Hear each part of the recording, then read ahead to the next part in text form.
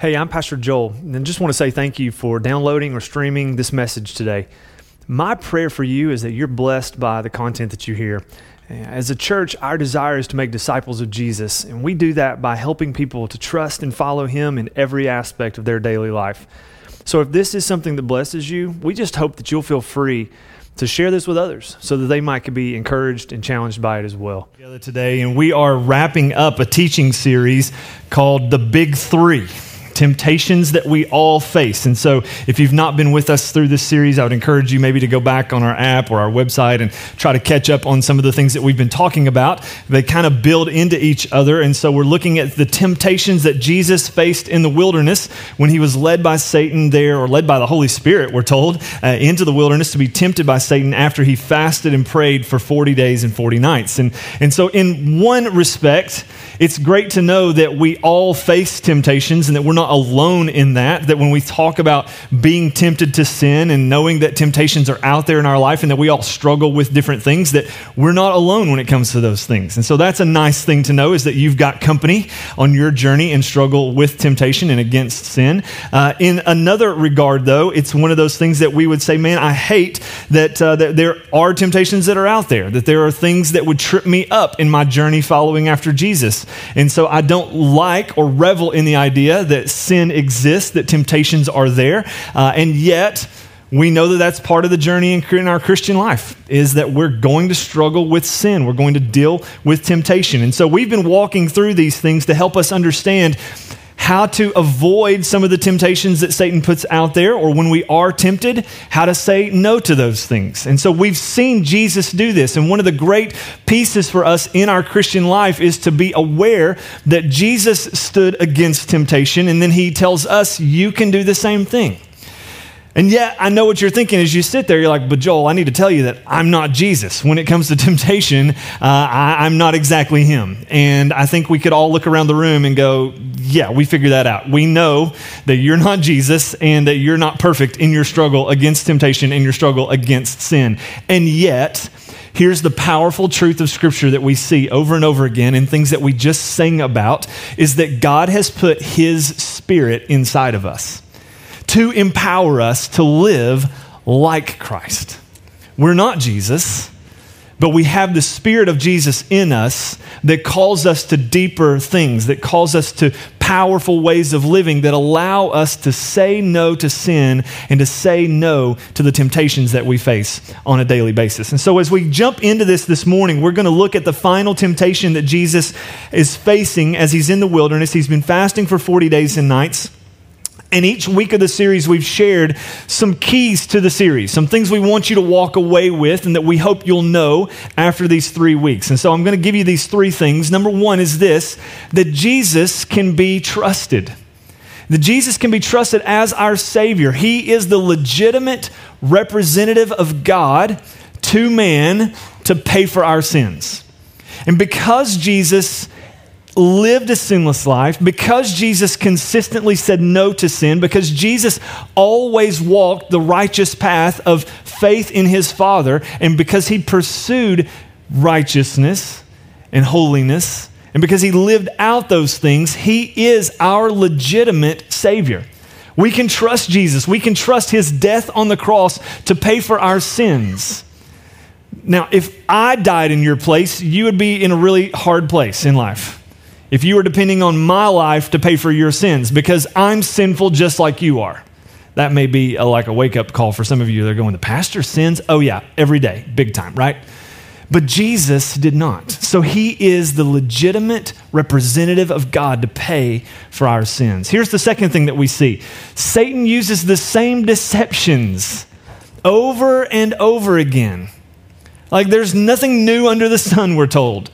And Satan's the same way. He brings the same deceptions against us. Our job is to learn to identify the deceptions that he uses, the temptation tactics that he uses, and then to stand against them.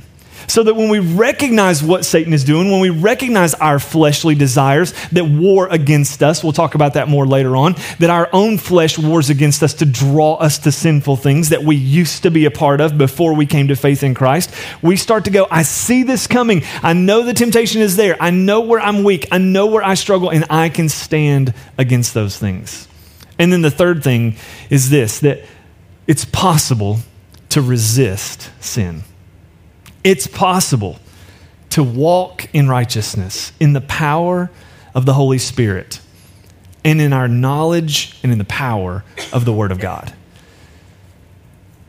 And so as we know God's Word and as we build that into our heart, we're told in Scripture, I've hidden your Word in my heart so that I may not, what? Sin against you. Knowing God's Word, being empowered by His Spirit to live out what we're told is where our strength comes from to be able to resist temptation. So those are the three things that we've been looking at every single week that we just want to kind of repeat and remind each other of. Now what I want to do is jump into this temptation that Jesus faces, and it's something that we all face as well. So Luke chapter 4, verses 9 through 11, here's what we see. It says, the devil led him, Jesus, to Jerusalem and had him stand on the highest point of the temple. If you are the Son of God, he said, throw yourself down from here. For it is written, he will command his angels concerning you to guard you carefully. They will lift you up in their hands so that you will not strike your foot against a stone. And so that's where I want us to stop for just a minute, because that's the temptation aspect. We'll see how Jesus stands against that in a little while. But here's the first thing I want you to notice. We've been in the wilderness with Jesus. Last week we were told that Satan took him up onto a mountaintop or to a high place to show him the kingdoms of the world, and he promised he could give him the kingdoms of the world if only Jesus would worship him. Now we've left the wilderness, we've left the high place, and it says that Satan led Jesus to Jerusalem, to the Temple Mount. And so here's what I want you to know about this, the location of the Temple Mount. There's a section of the temple that is high above the ground. In fact, it stands about 450 feet above the Kedron Valley. And so as you see this Temple Mount, you see this enormous structure, and Satan leads Jesus to the top of this pinnacle area, and he challenges him, hey, just throw yourself off from here. Right, so we're not talking about a little jump, like our stage is only about 1.5 feet off the ground. If I hop off from here, I'm getting older, I might sprain my ankle, but I'm not going to really hurt myself. But Satan says to Jesus, hey, let's take you up to the top of the temple, and why don't you just throw yourself down? Now, another aspect of this and why this is an important location that Satan takes him to, there was a rabbinical thought that the Messiah would show himself at the temple when he came. And that's interesting because Jesus does do exactly that about 3 years later. He's going to go to the temple during Passover week, and he's going to present himself as the Lamb of God who takes away the sins of the world. And so Jesus does go to the temple, and he does make himself known there. But in this instance, Satan is trying to appeal to something in Jesus. And here's the temptation. If you're taking notes this morning, just write this down. It's the temptation to exhibit pride.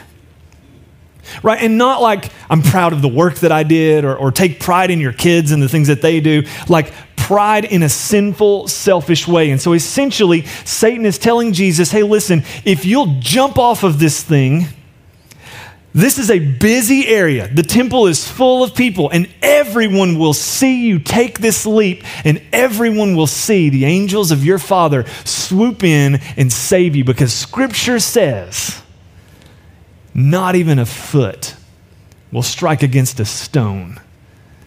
God will protect you. So take this leap and show everybody how amazing you are. And he appeals to Jesus' pride, right? Of going, hey, here's a shortcut. We talked about that a little bit last week as well. There are shortcuts you can take to get to what you want. I'll give you the kingdoms of the world so you don't have to go to the cross if you'll just worship me. That's a shortcut. Here's another one. Hey, you don't have to wander around in obscurity in Galilee and around some of the different places you're going to be for the next several years. If you'll just jump off the temple and be caught in midair by angels, everyone in Jerusalem, the capital city, will immediately go, that's the guy, let's follow him. He's the Messiah. Let's put him on a pedestal.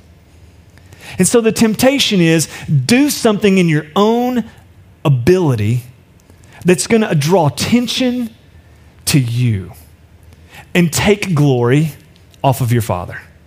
Don't you want the focus to be on you?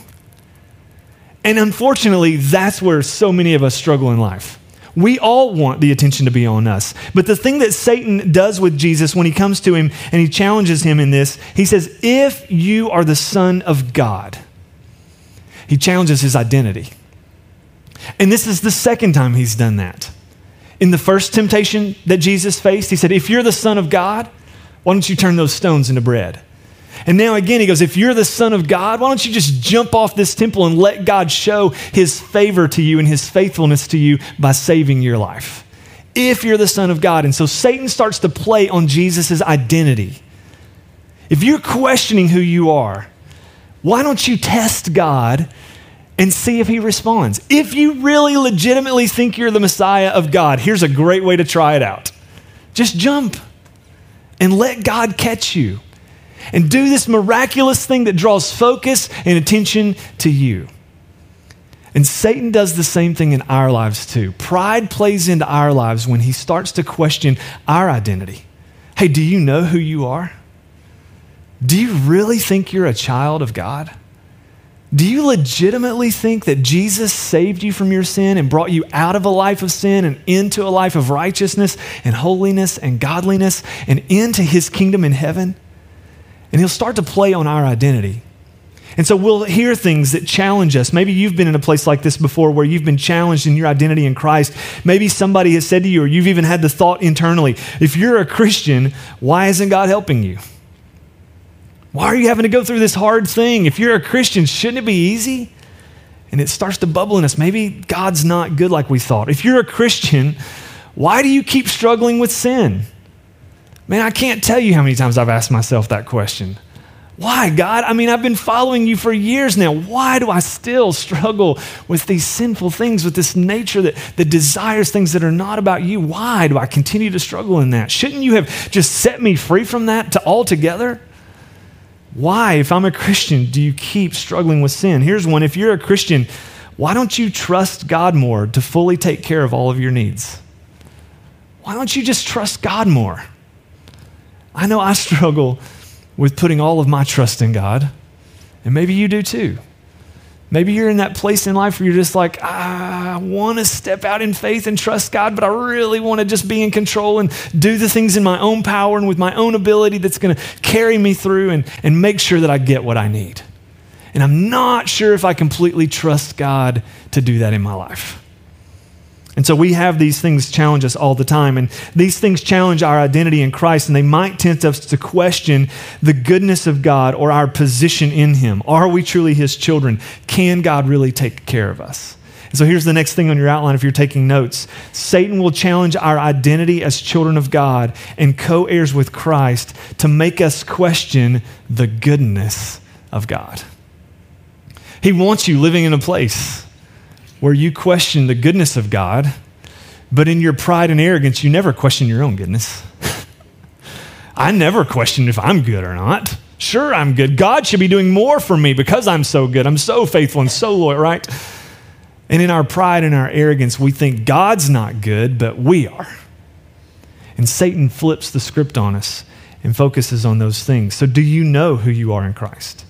Do you know he loves you no matter what? This temptation that Jesus is facing is pride. And pride's a temptation we all face every day. Pride wants to pull all the focus and all the attention on us and draw attention away from God's glory. I mean, think about it. You do in your life a good deed. You do something for someone else, and the next thing you need to do in your life is post on social media that you did that good thing, right? And then I'm kind of guilty of that, like all the time. And I stood up here in front of you guys this morning and said, hey, look at all these people we blessed with all this stuff. And we did this event and we had all these kids that we fed food to and did a water park for. And aren't we good? And pat ourselves on the shoulder and on the back. And it's like pride. Look at how good we are, right? And we do these things where we'll go, I did something for someone. Now let me make sure the world knows that I did. That's pride. That's arrogance. And Jesus warned us about that kind of lifestyle. And Jesus showed us a kingdom ethic that goes against that. And the kingdom ethic that Jesus displays in this challenge that Satan throws at him and throughout his life is humility. Because the way to deal with our pride is to lean into God and learn to be humble. And so as we see these things going on, the question that we ask ourselves over and over again is, what's my motivation for doing this? Do I want glory, or do I want God to be given glory? What's your motivation? And so Jesus is warning to us in Matthew 6, 1-4. He says, hey, listen, be careful not to practice your righteousness in front of others to be seen by them. If you do, you'll have no reward from your Father in heaven. So when you give to the needy, do not announce it with trumpets as the hypocrites do in the synagogues and on the streets to be honored by others. Truly, I tell you, they've received their reward in full. But when you give to the needy, do not let your left hand know what your right hand is doing, so that your giving may be in secret. Then your Father, who sees what's done in secret, will reward you. Now listen. Nobody on planet Earth in all of history deserved more notoriety and more fame and more worth than Jesus. And multiple times in his life, people tried to elevate him and exalt him to a place of being the king of the Jews. They wanted to march him into Jerusalem, make him king, and have the Jewish people conquer the Romans. That's what their idea was. Let's set up the kingdom of Israel again, and you be the king. And over again, Jesus takes the glory off of himself. He walks away from the crowds. He walks away from the notoriety, and he continually points to his Father. He says, the will of the Father is what I'm here for. Not to do your bidding, but to do his. Jesus constantly comes back to humility. He constantly acts and shows himself in a way to be humble. So Satan comes to Jesus and tempts him to act in pride. Satan wants to draw attention to Jesus and wants Jesus to draw attention to himself, saying, just jump off this very public building, gain notoriety for yourself, show in a supernatural way that you're the Messiah. Now, I want you to think about how Satan has tempted Jesus now 2 times. The first temptation that Satan used, he told Jesus to just take control for himself. Hey, you've been out here now for 40 days and 40 nights. Your father hasn't fed you.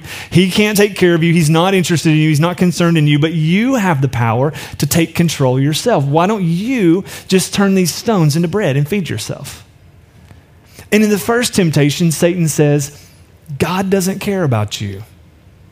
He's not there for you. You can't trust God. In this final temptation, he challenges Jesus to jump off a 450-foot building to the ground, and he quotes scripture and says, God will protect you. And Satan is basically now saying, not God doesn't trust you or you can't trust God. He goes, hey, don't you trust God? He flips that question. And that's kind of what you see here. The first temptation is you can't trust God. This last temptation is, don't you trust God? Like, wouldn't you do something crazy to show that you trust God and to put God in a bind where he has to act on your behalf, and you kind of move him into a corner where he has to do what he's said he'll do? And so that's the challenge that we're seeing here. And it's interesting for us too. These are the 2 ways that Satan tempts us. He'll ask us that question, or he'll tell us on one hand, you can't trust God. Hey, Christian, you can't trust God. Just take control of your own life. Do what you want to do. Do what's in your best interest, because you can't trust God. And then there's other times where he'll come to you and he'll say, man, don't you trust God? Like, I can't believe you're not willing to do something crazy. I can't believe you're not willing to really lean into something that you want, because God will take care of you, right? Don't you trust him? And he puts us in this place where we're always asking these questions. And I want you to look at how Satan puts this temptation forward to Jesus. He does it by quoting scripture. This comes from Psalm 91. Jesus has resisted Satan by quoting scripture twice. Now in this final temptation, Satan comes to Jesus and goes, okay, I'll use the same trick that you're using against me, and I'll quote scripture to you. And so he quotes this passage of scripture, but he abuses it for his own personal gain. He quotes the scripture, but it's out of context. So Satan essentially says, doesn't the scripture say God won't let you get hurt? You should try it and see if it's true. Like, God promised, he made this promise. that he won't let anything happen to you. You can jump off this building if you want to, and he'll send angels to come so that you don't even scrape your foot against a stone. Why don't you test that out and see if God's really accurate in that? Will God really do what he promised? And the point here is that Satan twists this scripture because we see this and we go, the idea is not to put God into a place where you are using it as a test against him. And in fact, that's exactly how Jesus responds. He just says, listen, that's a great passage that you just quoted. Here's another one. Don't put the Lord your God to the test. Don't do anything trying to make God act on your behalf in the way you want by testing him. You lean into him in faith and obedience. Here's what I want you to get. And if you don't hear anything else this morning, I kind of hope you grab onto this. And I say that reluctantly because I can remember every time I was a teenager and would go to youth camp, there would always be one night in the message at one point, and they would go, if you don't get anything else, get this. And then that would be like the one thing I would not remember the rest of my life. So here's the one thing I hope you get, and I hope you really do listen and get this. Satan can't force Jesus to do anything. He can only tempt him. And because of Jesus' knowledge of Scripture and his understanding of his role in God's kingdom and his place in the power of the Holy Spirit in his life, he's able to stand firm and avoid this temptation. Here's the good news for us. Satan can't force you to do anything either. Satan can hold attractive, sinful temptations in front of you, but he can't make you do them. You have the ability and the power in your relationship with the Holy Spirit, if you're a follower of Jesus Christ, to walk away from sin and temptation and say no to Satan and say yes to God. And that's good news for us. But the truth is that we far too often choose to do the sinful thing because we want to. I can't tell you how many times that's true in my life. I do the sinful thing not because Satan made me do it, but because I looked at the temptation and went, yeah, that looks good. The same way that Adam and Eve did in the garden. Yeah, that looks good. If I eat this fruit that God said I wouldn't, I'll gain knowledge that'll make me like God, understanding good and evil like that. That sounds really appealing to me. Satan didn't cram the apple in their mouth and push their jaws together and make them take a bite. He just held it out and said, this looks good, doesn't it? And then they chose. And we choose to go against the things of God. And so when we see all of this, Satan tempts us strongly in the area of pride because he knows what the Bible says about pride. And I want to just read a few passages of Scripture to you here so that we get this. Pride puts all this focus on us and it takes it away from Jesus. And so here's what Proverbs 8:13 says. To fear the Lord is to hate evil. I hate pride and arrogance, evil behavior, and perverse speech. Proverbs 16:18. Pride goes before destruction, a haughty spirit before a fall. It's better to be lowly in spirit along with the oppressed than to share plunder with the proud. James 4:6. He gives us more grace. That is why Scripture said, God opposes the proud, but he gives favor to the humble. Right? So think about these three things that these verses tell us. Number one, God hates pride. He says God hates it. So wouldn't Satan want us to display that and show that in our lives? That he would want us and tempt us with things that make us act in pride and that reveal the pride inside of us. Because God hates that stuff in us. The second thing is pride always hits right before destruction in our lives. Pride goes before a fall. Right? And so this always hits, pride is always going to be present right before you take a major stumble. So be careful of that. And then here's the third thing. It says God opposes the proud. That word opposes is actually a military term in the Greek, and it means to set your armies against. It says those who are proud, God will literally set his forces against that pride. And so Satan would say, man, here's what I really want for you. Display pride in your life. take glory on yourself. Don't look to the holiness of God and the glory of God. Look at you. You're so good. You're so worth it. You're so valuable. Take pride in yourself. And here's what's interesting. When we don't display pride and we do display humility, here's what we learn about ourselves anyway. You are valuable. You are worth it. You are incredibly valued and loved by your Heavenly Father. But you don't have to do anything in your pride to earn that. He gives you his grace. That's what James said. He gives us more grace so that we'll stand in humility rather than in pride. And so Jesus models for us how to combat pride consistently throughout his life. He demonstrates the kingdom values of selflessness, of humility, and of a desire to glorify God. And so here's the next thing that I want you to see on your outline. Humility always puts us in a place of giving God all the glory and taking none for ourselves. That's what humility will do. Humility will constantly push back glory to God and say, I don't want to receive glory for myself. God should get the glory for this. He's the one that's given me the ability to do these things. God is worthy. God is glorious. God is great. I always want to be giving glory back to God. So when Jesus is tempted to test God in this way and demonstrate a level of pride that would exalt himself, he simply says to Satan, do not put the Lord your God to the test. And he quotes from Deuteronomy. He says, this is what the people of Israel did when they were wandering around in the wilderness. They kept testing God. They kept complaining because there was no water, because there was no food, because God wasn't going to take care of them. And they just complained and they tested God until God went, fine, I'll show you. Here's manna. I'm just going to pour this out on you. Right? And he goes, don't do that. Don't put your Lord, your God to the test. And here's what I love about this. When Jesus says this, Satan has no rebuttal. When we choose to glorify God and humble ourselves, Satan has nothing else that he can say against us.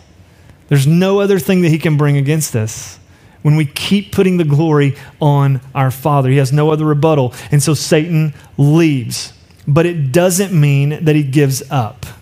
Right? Here's what we see. He goes, Satan finishes his temptation and then he just leaves.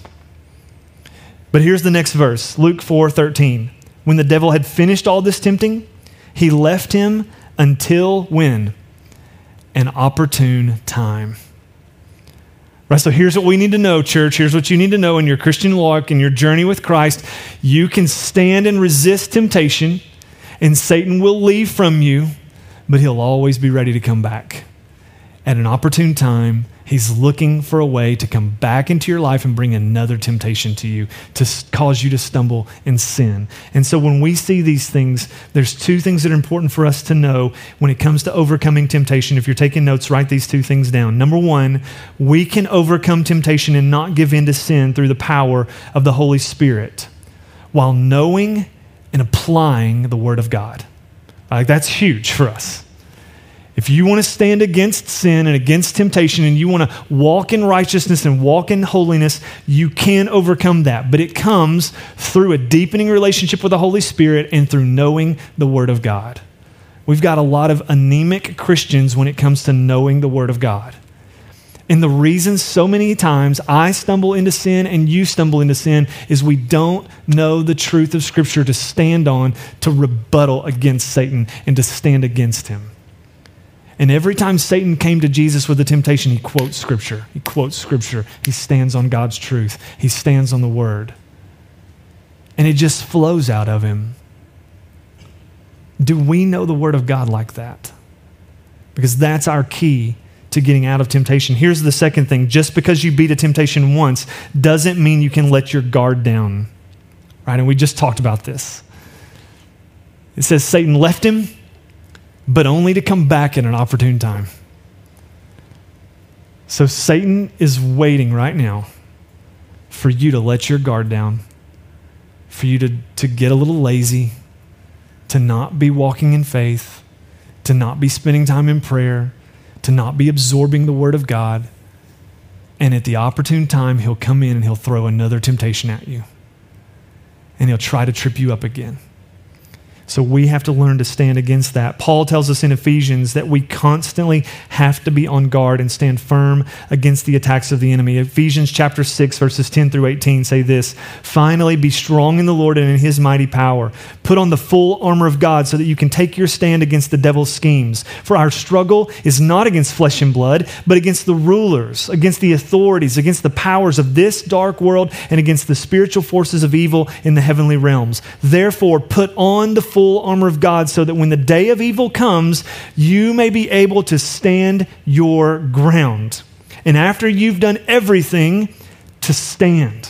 Stand firm then." 3 different times in that one sentence, he goes, stand, stand, stand. Stand in the belt of truth buckled around your waist with the breastplate of righteousness in place, with your feet fitted with the readiness that comes from the gospel of peace. In addition to all of this, take up the shield of faith, which can extinguish the flaming arrows of the evil one. Take the helmet of salvation and the sword of the Spirit, which is the word of God, and pray in the Spirit on all occasions with all kinds of prayers and requests. With this in mind, be alert and always keep on praying for the Lord's people. So he goes, listen, you stand in the power of the Holy Spirit. You clothe yourself with the weapons that Jesus gives to us, that God gives to us. And when you face temptation, you do everything to be guarded against it so that you can stand against the attacks of our enemy, against the attacks of our adversary. And just like when Jesus was tempted but didn't give in to the lure of sin, we can also walk in righteousness. You have more power in Jesus than you can possibly imagine. The New Testament said the same power that rose Jesus from the dead lives in us. There's power in you. So I don't know what temptations you're facing. I don't know what Satan comes against you with. I don't know where you struggle, what sin is appealing to you. But there's power to stand against it and to say no to those things. James 4:7 says this: "Submit yourselves then to God. Resist the devil, and he must flee from you." He has to flee.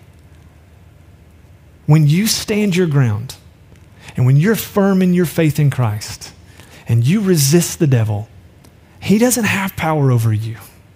You have power because of Jesus, because of the Holy Spirit, because of the Word of God.